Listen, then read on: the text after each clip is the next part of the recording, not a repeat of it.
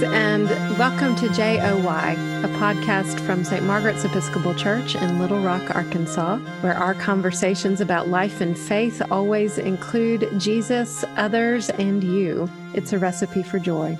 I'm the Reverend Mary Vano, and today I'm talking with my old friend, Joy Kreider.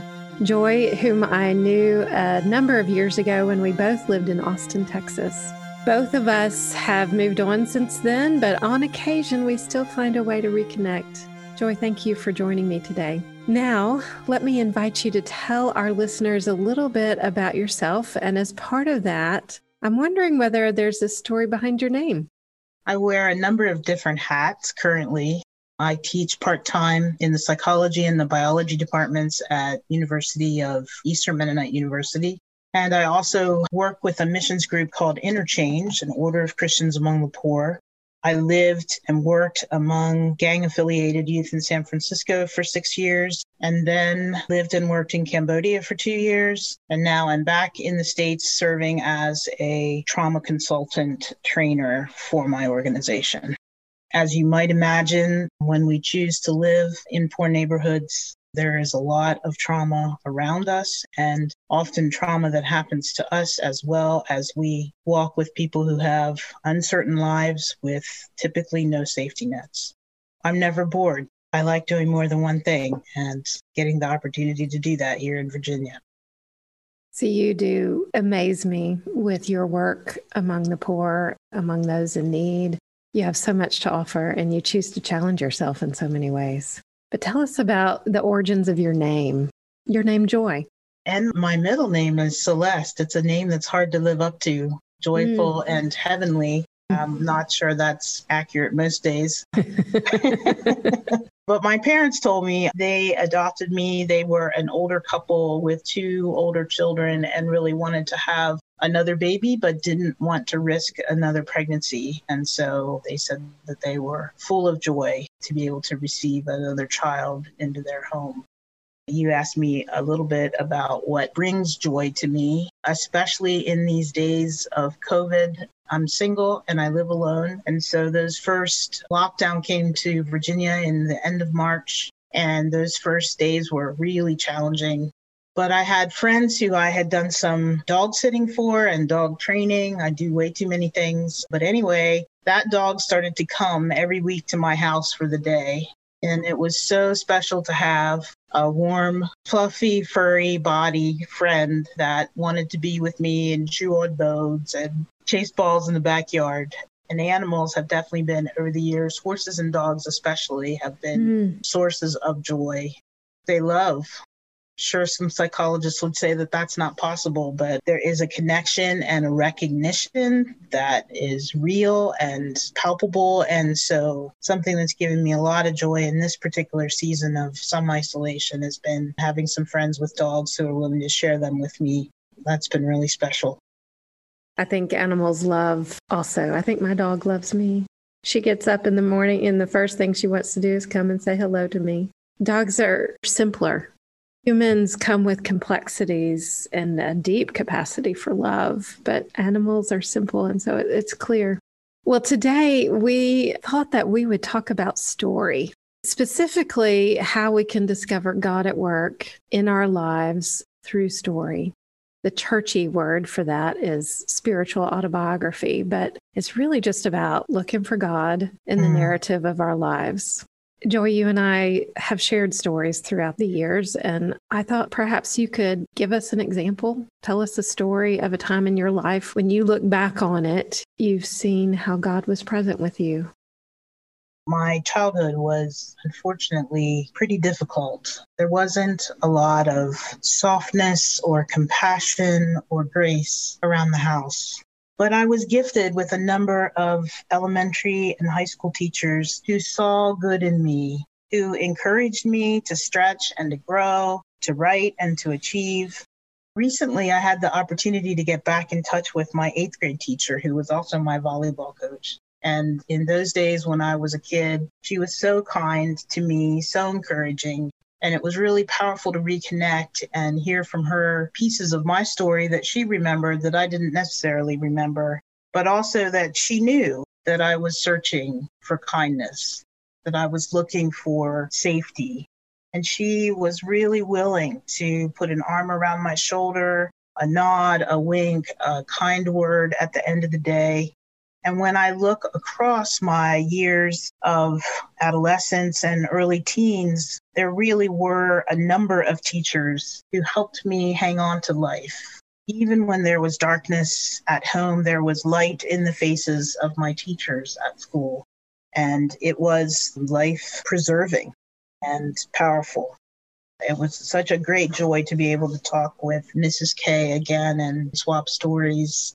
I carry that kindness with me wherever I go, and that kindness and compassion and grace extended out of her following of Jesus. And God was at work through her and for your benefit. How about you? What are the stories in your life that allow you to know that God was traveling with you along the way? I have been blessed in many times in my life to feel like I knew God's presence with me. Sometimes that presence has been pushing me, calling me to do something. Sometimes that presence has been comforting me. One of the more profound moments, I think, came as part of my journey into priesthood, which is a longer story, and I'll just tell a small piece of it today. But there was a point in my discernment where I was ready to go to seminary, I thought. I was ready to respond to God's call to be a priest. There was a stumbling block put in my path. Again, this is a longer story, and I'm going to skip the part about the stumbling block, but there's a path, like there's a direct path that one can take. You know, you follow all these steps. You go and talk to your priest. You go and talk to your bishop. You form a discernment committee. You know, I'm making little signs for check boxes. You do this and you do this and you do this. Well, I hit a stumbling block. What that did was it caused me to have to seek a new home, a new parish, a new diocese, a new bishop. And that was not on the checklist. And the result was I ended up introducing myself to a new bishop. And I sent him, like, I'd already been writing spiritual autobiography work for a long time. I'd been doing this work. So I sort of sent him all of this story of my life. I didn't really even expect him to read it, frankly, but it was the best way for me to introduce myself. And when I went to meet with him, he had read my stories. And not only had he read them, but it was like he knew me.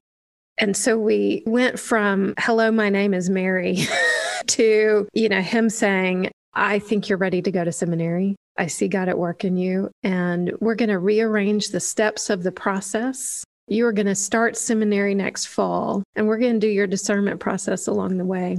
And I have to say, I actually had really mixed feelings about that. It was a moment of such grace. Like, he saw me. I needed somebody to see this in me. I needed somebody to say that I wasn't just crazy, imagining God calling me to be a priest, but this other person could see this in me. But the mixed feeling I had was like, wait a second, but we're supposed to check this box first before I do that. And what God was sort of thumping into my head at that point, I think, was that I wasn't going to earn my way into priesthood. I was going to be a priest by God's grace and by God's grace only. I go back to that story many times because it was a moment of grace, and it was an important lesson for me to learn. And it's a lesson that I frequently have to remind myself of, that there is grace. There's more than one way to get to the kingdom of heaven.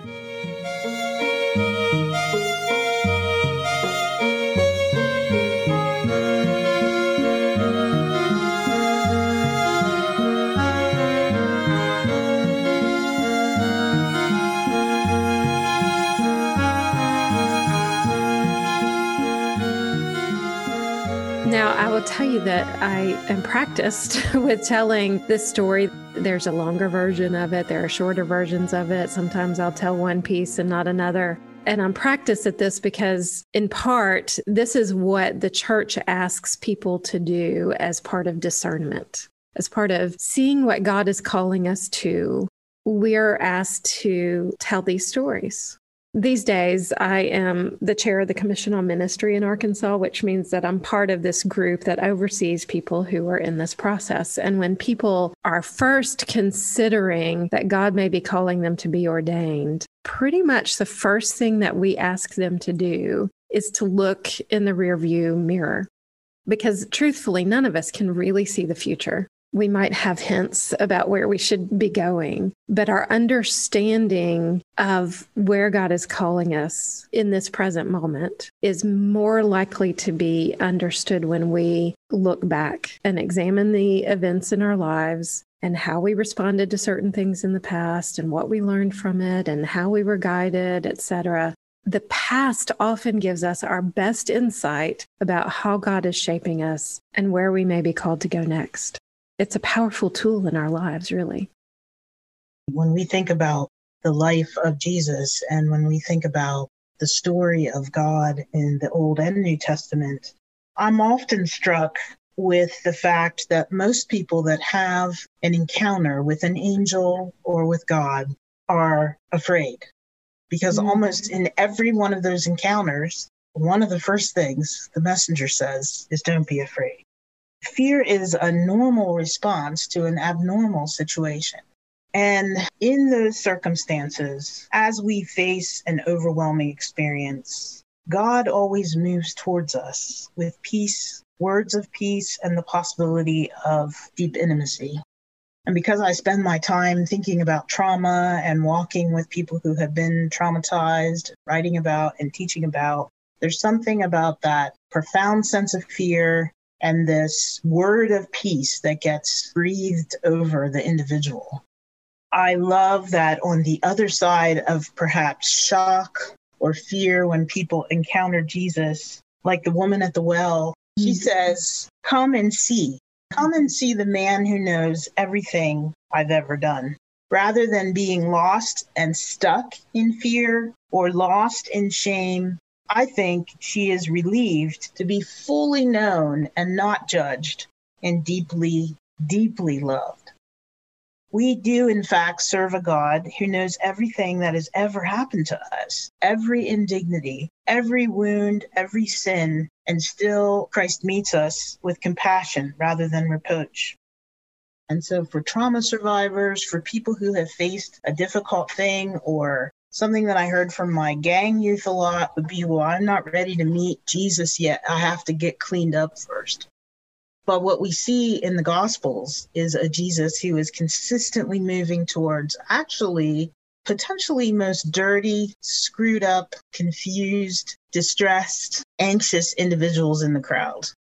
And there's just something profound in living among the poor, in serving youth who have been banged down and battered and bruised and forgotten and dismissed and denied. For kids that have a gang affiliation attached to their folder in the white halls of justice, a lot of people just want to put them away. They want them to be gone, out of the sight, and out of the possibility of doing anything more damaging in the community where they live. But that is clearly not Jesus's response, was to the tax collector who took as much money as he possibly could from his own people, to someone who potentially was a prostitute. And that story of peace and intimacy moving towards us rather than away from us, it gives me pause over and over as I think about my own story. Although I grew up in a Christian home with quotation marks, it was other people who showed me the mercy and grace of Jesus. It was not my parents who showed me kindness. It was other people who said, it's okay, don't be afraid. I have a sense of maybe where you've been and what you've been through, and I'm not going to run away. And that's the Jesus of the Gospels.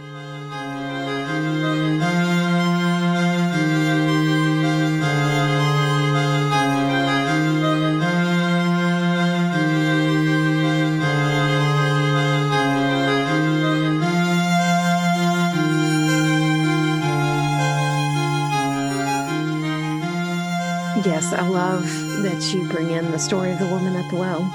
Jesus meets her where she is. She even challenges him. He reveals that he knows her. Also, the paralytic. He doesn't just see someone being carried to him on a mat. He looks at him and says, your sins are forgiven. He knows that there's more to this person. Zacchaeus, he saw as more than a tax collector. Let's go to your house and have supper. He shows an interest in knowing who people are, because we all do have a story, and God is interested in our stories, which makes me think that these stories of ours are powerful. Sometimes they're powerful in the sense that they keep us locked up. We've been through some experience, some trauma, something for which we are ashamed, and we're afraid of those stories. But often when we're brave enough to look at them, even to tell them to somebody, when we unlock those stories, we can discover enormous potential for healing, and they can be transformative. I also think that the stories that we have in our lives are not just transformative for ourselves, but when we are willing to be vulnerable and share with one another, we can learn and gain from other people's stories as well. I do a fair amount of work with men and women who were abused as children. Sadly, that's a part of my story as well. And one of the most powerful things I get to do is to simply tell my story, because people who are on the road, or maybe haven't even gotten on the road yet, know that it's possible somehow to get to some extent to the other side. That whatever the injury is that you have suffered, the indignity, the harm, that it's possible for that not to be the only final defining thing of who you are. Sometimes we have to rewrite our stories too. I was talking with another one of our podcast partners a couple months ago about how sometimes it's the story that we tell ourselves about what is going on. Maybe it's actually a little damaging because we're telling ourselves a story that may be filled with shame. Like, this thing happened. Absolutely. And look what I did to mess this up. And not to say that maybe we didn't play our role in creating something that was harmful, but maybe there was more to it. So sometimes we have to go back and look and examine and think, well, okay, that story that I've been telling myself is not the whole story. What else can I learn from what was going on here? I think that's something really important that we do for one another, is that we listen deeply. Yes. And when we do so, we are being Christ for one another. I had experiences visiting kids on juvenile hall where somebody would be sharing to some extent their story, and then maybe the lawyer came into the unit, need to interact with that person for a few minutes, and then we could get back to conversation. And I would usually say, so you were telling me, and one girl especially, she was like, oh, you were actually listening to me. It's an uncommon experience for her. An uncommon experience for her, and for so many of us.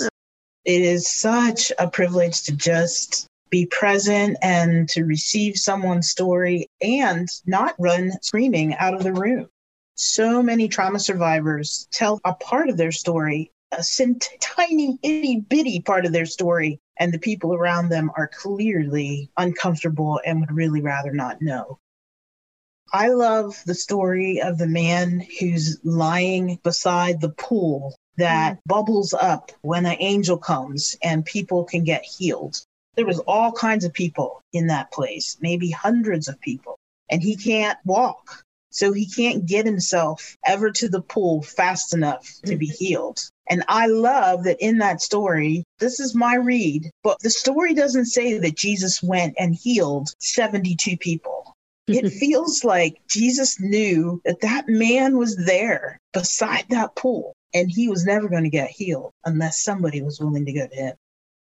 It's profound, because I do think that that's who Jesus is. And I also think that our willingness to be silent, to be still with others, to go to others and find them where they are, that is the stuff of the Gospels. And if we never, ever are willing to step outside of our little arena of whatever our normal is, we're not even going to see the guy by the side of the road that's been knocked down and robbed and beaten and left for dead.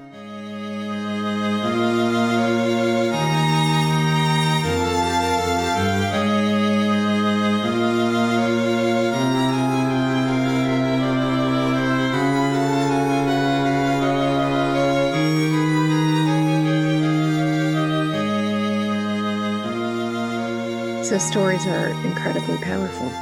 Jesus used stories to teach. Isn't it interesting that our way to know Jesus is through story? That's what the Gospels are. We get 4 perspectives on the life of Jesus of Nazareth. We know him primarily by how his story interacted with the lives of the people he met. And that's how we get to know our stories too. They get intertwined with the lives of others, often in a beautiful way. But that is also a very good argument for why we need to be thoughtful about the impact we will have on the people around us. Because if we spend sometimes not more than 5 minutes with somebody, we may end up in their story. I love stories so much. One of my major pastimes is just reading novels. Sometimes I feel guilty because I think I ought to be reading something serious, nonfiction. But I always go back to the fiction because stories to me are just powerful. I want to bring in an example of a story, which is also a musical, another one of my loves, a source of joy for me. Wicked, the popular Broadway musical. It's a prequel to The Wizard of Oz. And it tells a story of the relationship between the Wicked Witch and the Good Witch. And when you go into the story, I mean, the way it's told, their relationship is more complicated. It's not that one is wicked and one is good. It's a beautiful, beautiful story. And if you're not familiar with it, towards the end of the musical, there's this song called For Good.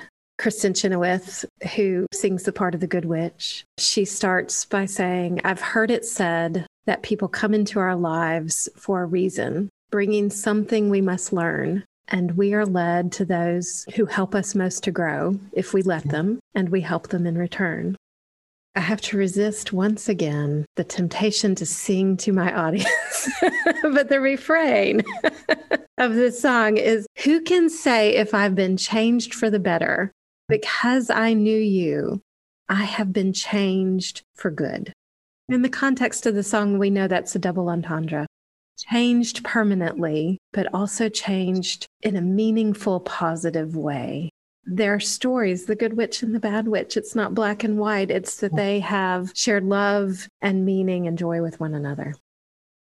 Stories are absolutely powerful. I mean, what I've experienced, I recently told a short but very painful piece of my story to my entire organization online, which meant that there were no coffee table moments or meals to share together as we usually would in such a conference all together as one. But rather, I was dumping truth into electronica and not knowing whether or not anything would come back. And in my organization, there are a number of us who are Western and who have lots of education. And there are also people who come up from the streets and are serving alongside of us and have no education. And it's rare that they comment in such meetings. And I was just profoundly moved by a colleague who has an 8th grade education, who opened a conversation, and then 2 other women who live in ghetto situations in South and Central America, who spoke from the heart publicly in a way that I'd never, ever heard them speak before. It was just absolutely profound, and the risk was worth it. And so, yes, stories have tremendous power. And so not only do we experience Christ who welcomes us to come to the table and to stay and to be honest, but as you said earlier, we can do it for each other. We can be Christ to each other and create. I might not understand everything you say. If I'm not from your background, I'm not going to know every footstep you've taken in that journey, but we can offer safe, compassionate tables where people feel accepted and like it's safe to tell their story too. And that is a profound gift that pastors and priests and missionaries and ordinary Joes that work at the local coffee shop, we all have that power to receive someone else with hospitality, to listen instead of speak, or to share just enough of our own stories for people to know that we're real and that we need people to listen to us too. It's a gift that we can give each other. And Joy, you have given me this gift today. Thank you for letting me tell a little bit of my story. Thank you for telling a little bit of yours. You've completed my joy for today. You and I don't get to talk very often, but it is such a pleasure to get to share these spiritual stories with you. And for our listeners, I encourage you to spend some time thinking about your own story. Look back to see where God has been present with you, and then maybe even share a part of your story with a trusted friend. I think this is a process that will bring you some joy. I pray that it will. So please do listen again next time. And remember that our JOY is not complete without you.